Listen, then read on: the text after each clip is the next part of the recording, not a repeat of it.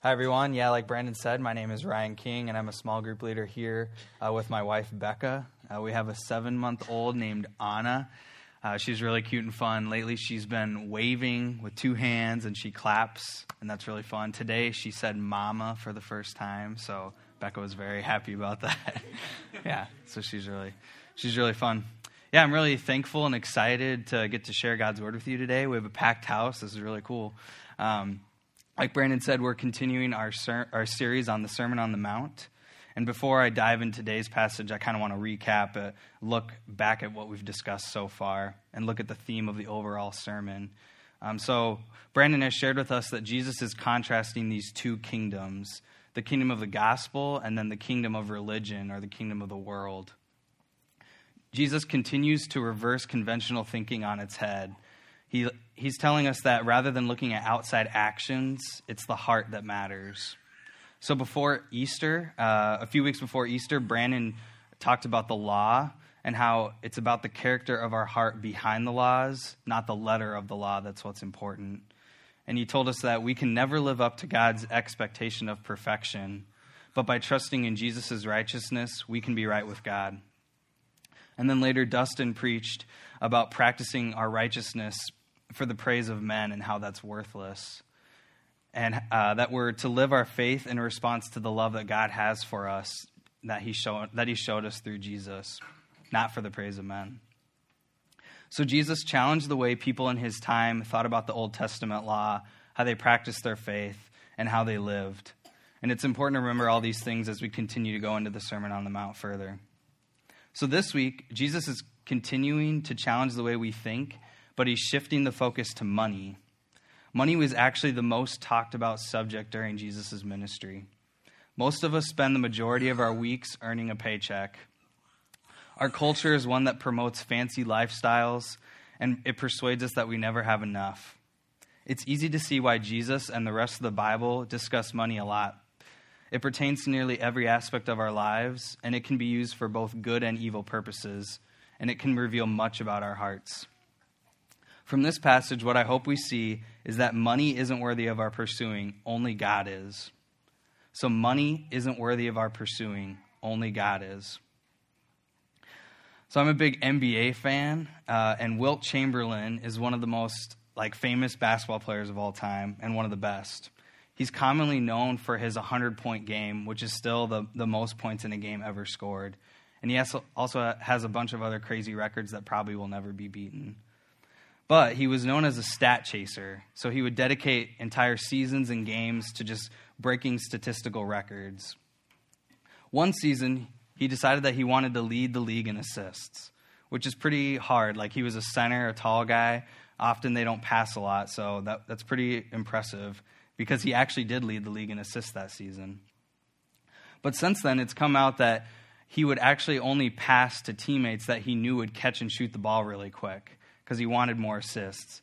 If a teammate caught the ball and then dribbled a few times and then shot, he wouldn't get an assist for that pass, so he wouldn't pass to those teammates. What Wilt valued most that season was gaining assists, and he did everything in his power to have the highest total. He pursued assists even to the point of dismissing team chemistry and team strategy. Wilt valued statistical records more than anything else, and it drove everything about the way he played the game of basketball. So just like Wilt with records, Jesus wants us to know that we will pursue what we value most, and that only God is worthy of that. So we will pursue what we value most, and only God is worthy of valuing most. So as we study this passage, we're going to answer 3 questions. What is treasure, and what does it mean to store it up? Why is God more worthy of pursuing than money? And why do we choose to value money over God? So let's pray, and then we'll dive in. Then we'll read the passage. Yeah, Jesus, I'm really thankful to be here and thankful for everyone that is here. I just pray that today you would make yourself really big and make everything else really small. I pray that you would teach us that you are most worthy of valuing, that you are most important, and that everything else isn't. Yeah, we love you, Jesus, and just pray that you would speak through me and calm me, and that your words would be the ones that I would speak. I love you, Jesus. Amen. All right, so we're going to read the passage. This is Matthew 6, verses 19 through 24. Do not store up for yourselves treasures on earth, where moths and vermin destroy, where thieves break in and steal. But store up for yourselves treasures in heaven, where moths and vermin do not destroy, where thieves do not break in and steal. For where your treasure is, there your heart will be also. The eye is the lamp of the body. If your eyes are healthy, your whole body will be full of light. But if your eyes are unhealthy, your whole body will be full of darkness. If then the light within you is darkness, how great is that darkness? No one can serve two masters. Either you will hate the one and love the other, or you will be devoted to one and despise the other. You cannot serve both God and money.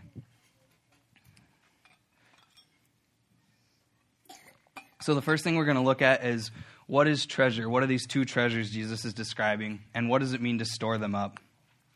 So he talks about treasure on earth and treasure in heaven. And we can store up treasure on earth or we can store up treasure in heaven. For both places, the treasure itself and what it means to store it up look quite differently. So we'll start with treasure on earth. So later in the passage, we see that Jesus talks about money. And he mentions this treasure on earth that it can be destroyed and it can be stolen. So it's pretty clear that this is a literal treasure.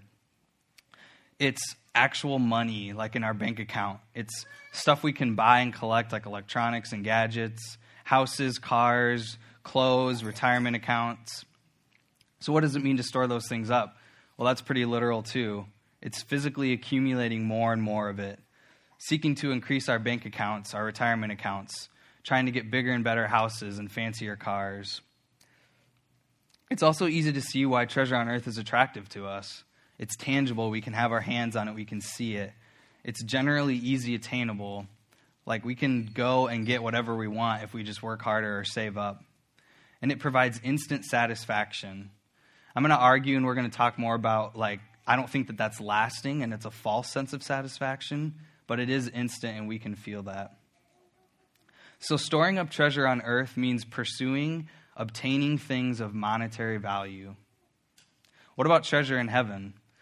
Treasure in heaven can be more abstract. We can't actually put things into heaven. I was thinking about those tubes when you go through the drive-thru at the bank and you put your check in and it shoots up to the teller. Those don't exist to go all the way up into heaven so we can put stuff into heaven. It doesn't work like that. So let's think about what will be in heaven. And I don't want to get into some crazy tangent about heaven today, but we know for sure that God will be there and that God's people will be there. So just like storing things on earth turns into a pursuit of money, storing things in heaven is also a pursuit. It's the pursuit of the things of God's kingdom. It's the pursuit of God, and it's the pursuit of his people. So this could look like seeking a relationship with him, seeking to know God and enjoying him, following his will and obeying him. This is being involved in people's lives, both outside and within the church. I think that there's definitely a missional aspect to storing up treasures in heaven. People who believe in Jesus and follow him are quite literally treasures in heaven. And as followers of Jesus, this means that we desire to share Jesus with those around us who don't know him. So storing up treasures in heaven means aligning our hearts to God's and pursuing what he cares about. So in both cases, for earth and heaven, to store up treasures is to live your life in pursuit of those things, whether they're earthly possessions and accumulating them, or God's kingdom and living to enjoy and advance it. So now that we've seen the two kingdoms, or the two treasures and what they mean, why is God worthy of pursuing over money? Why should we store treasure in heaven rather than treasure on earth? So in verse 21, Jesus says, "For where your treasure is, there your heart will be also." Jesus says the place in which you decide to store your treasure is the place where your heart resides. And in this case, the heart that Jesus is talking about is the core of who we are, what drives us, where our values and beliefs are. Where our treasure is dictates who the king on the throne of our heart is. This king will call all of our shots of our motivations and desires. So if we pursue money and possessions, our heart is stuck on earth. It's oriented towards money. Money drives and motivates our actions. Money is the king on the throne of our heart. If we pursue God and his kingdom, our heart is in heaven. Our heart is oriented towards the Father. God drives and motivates our actions. God is the king on the throne of our heart. The passage continues to give 3 reasons why it's better for our hearts to be aligned with God.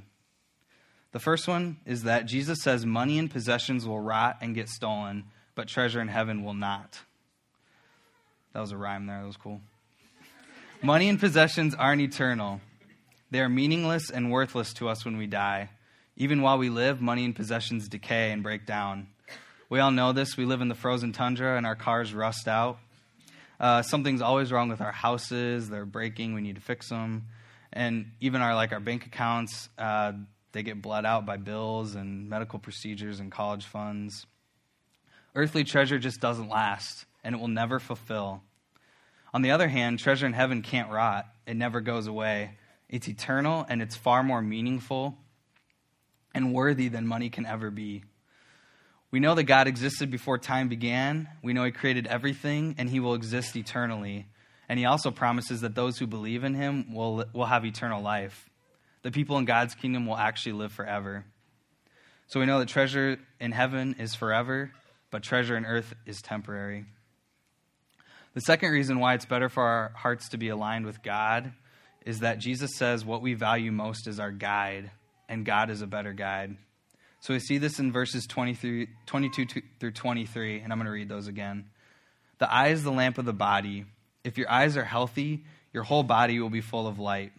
But if your eyes are unhealthy, your whole body will be full of darkness. This section can be kind of confusing. There's this eye and a lamp and light and darkness. But if we just think about what our eyes do, they allow us to see where we go. They guide our path and tell us which direction we should walk. And in this case, Jesus again is using this metaphor of our eye being our heart. So like the core of who we are, what drives us. Jesus is continuing to expand upon the idea that it's important that what we value most, and that whatever that thing is, whatever we value most will be our guide. It will be our eye. A healthy eye is one that looks towards God, an eye that values God and the things of his kingdom more than anything else. On the other hand, an unhealthy eye values money and earthly treasure most. Jesus describes the danger of this unhealthy eye in verse 23 when he says, "How great is that darkness?" Jesus is warning against money being our guide. When money guides us, it leads us down a path of destruction. That's because money can only lead us down a path towards itself, towards desiring more of it. And money itself is not a worthy end goal. This is the darkness Jesus is describing here. However, valuing King Jesus and letting him illuminate our hearts will lead us to life and will lead us to ultimate joy and satisfaction. At the end of the path of the healthy eye is God himself, the very one who created us and knows us deeply. God wants us to participate in the joys and riches that exist in a life dedicated to following him. Valuing God and having him as our guide allows us to see our life as a means to knowing him and glorifying him.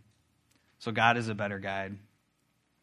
And finally, Jesus says that what we value most is our master. So in verse 24, he says, "No one can serve 2 masters. Either you will hate the one and love the other, or you will be devoted to the one and despise the other. You cannot serve both God and money." So Jesus says we can only have one master. That's because the language here is describing a slave and master relationship. The master would demand obedience and would determine everything that the servant or slave is to do. This is why 2 masters is impossible. A slave can't obey 2 masters. Then if it obeys one, it's always disobeying the other. The unique thing about this slave-master relationship is that we get to choose who our master is, God or money.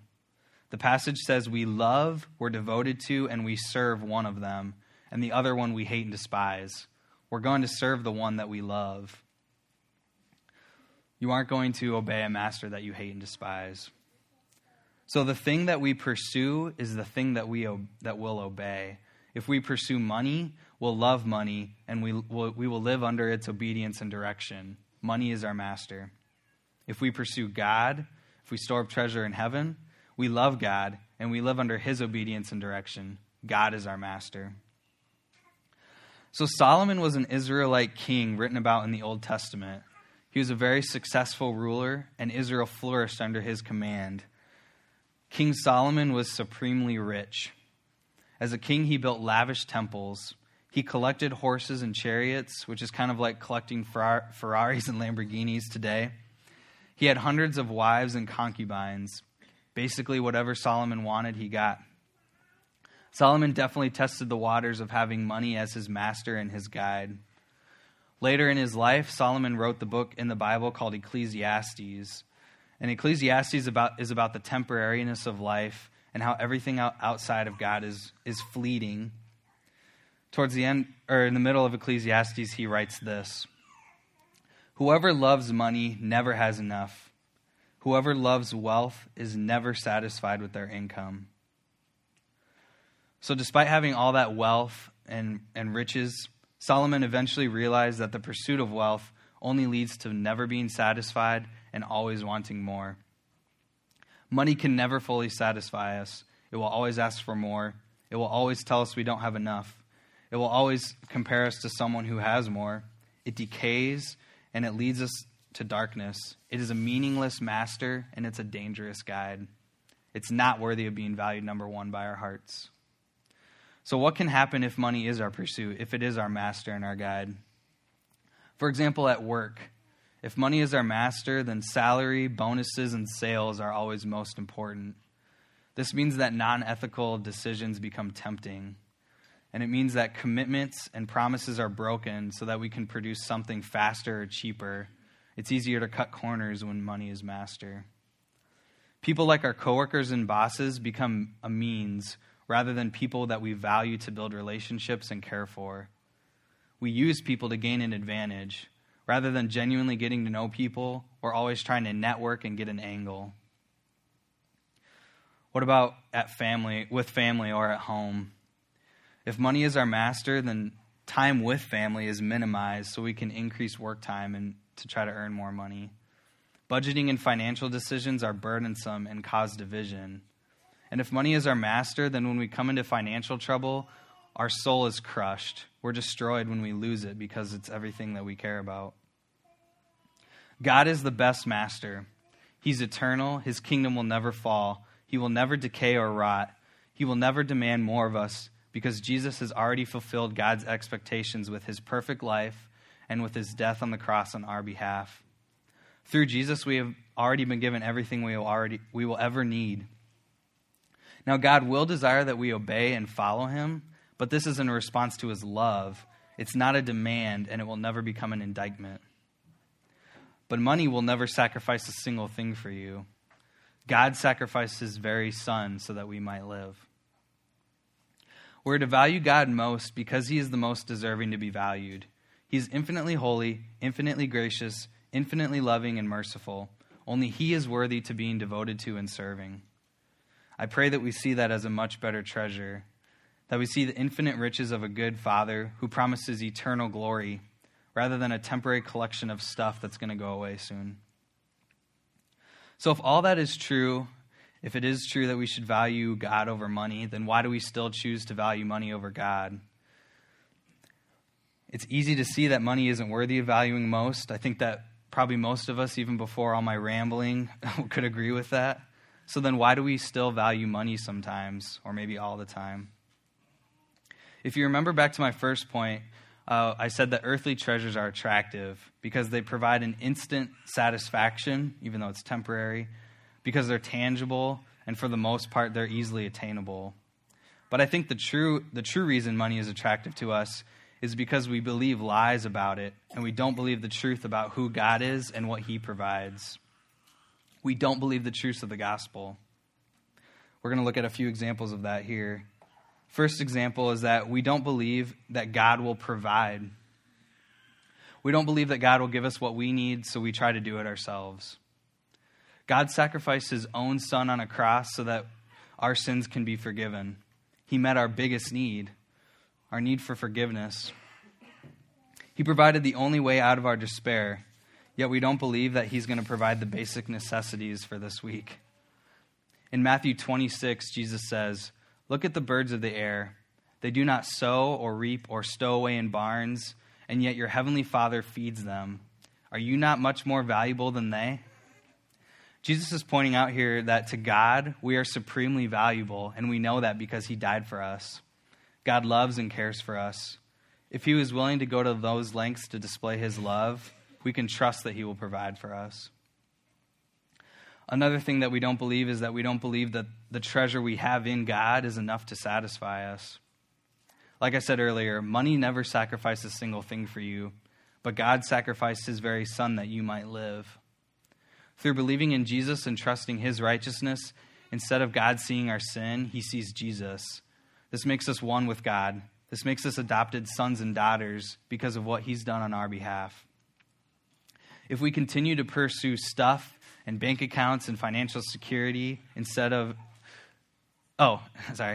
if we pursue that stuff to make us happy, we aren't believing the good news of the gospel.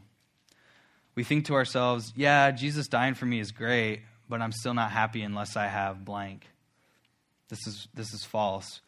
Jesus plus anything is nothing. Jesus plus nothing is everything. If we try to add anything to the gospel, it diminishes what Jesus did for us.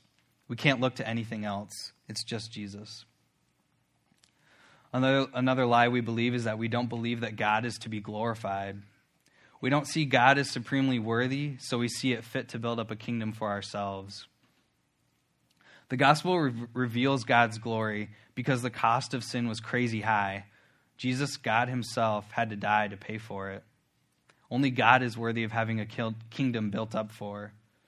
We believe that we deserve a kingdom because we fail to see his majesty. So as I was prepping and thinking about this, it was really good for my heart to think about it. And one thing that I thought about is that, I have a lot of hobbies, and Becca can attest to this. When it comes to money, I avoid budgeting because I want money to maximize my spending power on things I like to do. Rather than seeing money as a tool for God's kingdom, I attempt to use it as a tool to maximize my own. This causes some problems that I've noticed, and probably a lot that I haven't, but here's what I've seen. When I feel like I have to say no to something, I get frustrated at God and Becca. My identity is rooted in my comfort and pleasures, so when that gets taken away, I get defensive and bitter. I fail to see God as a good father. I fail to see him as a holy God worthy of giving everything for. Instead, to me, God becomes an overbearing overlord who just wants to say no. But what I'm forgetting is that at my worst, God rescued me. He bled for me. Why would I think he wants anything but the best for me?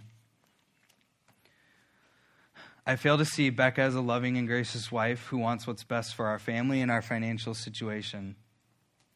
It's unfair to her that I avoid tough conversations about finances because I might think she'll have to say no.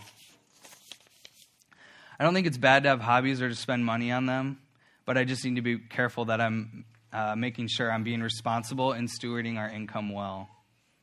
I need Jesus to help me to have a content heart and to help me find more joy in doing what he wants with my money rather than thinking only about my entertainment.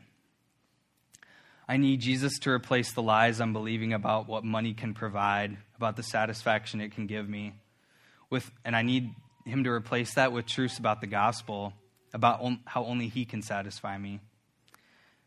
Because God is such a good father, sometimes the two things will overlap. Sometimes I will be able to spend money on my hobbies.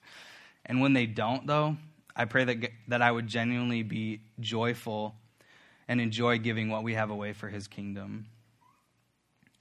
So it's easy to think about all those things and about all the lies that we believe and just say, okay, well, I'll try harder. I'll just try and believe the gospel and dismiss money. But the thing is that won't work because we have sinful hearts and we'll always turn back to money. If we just try harder, we're going to fail. We're going to have guilt and shame, and we'll become frustrated that our effort isn't working.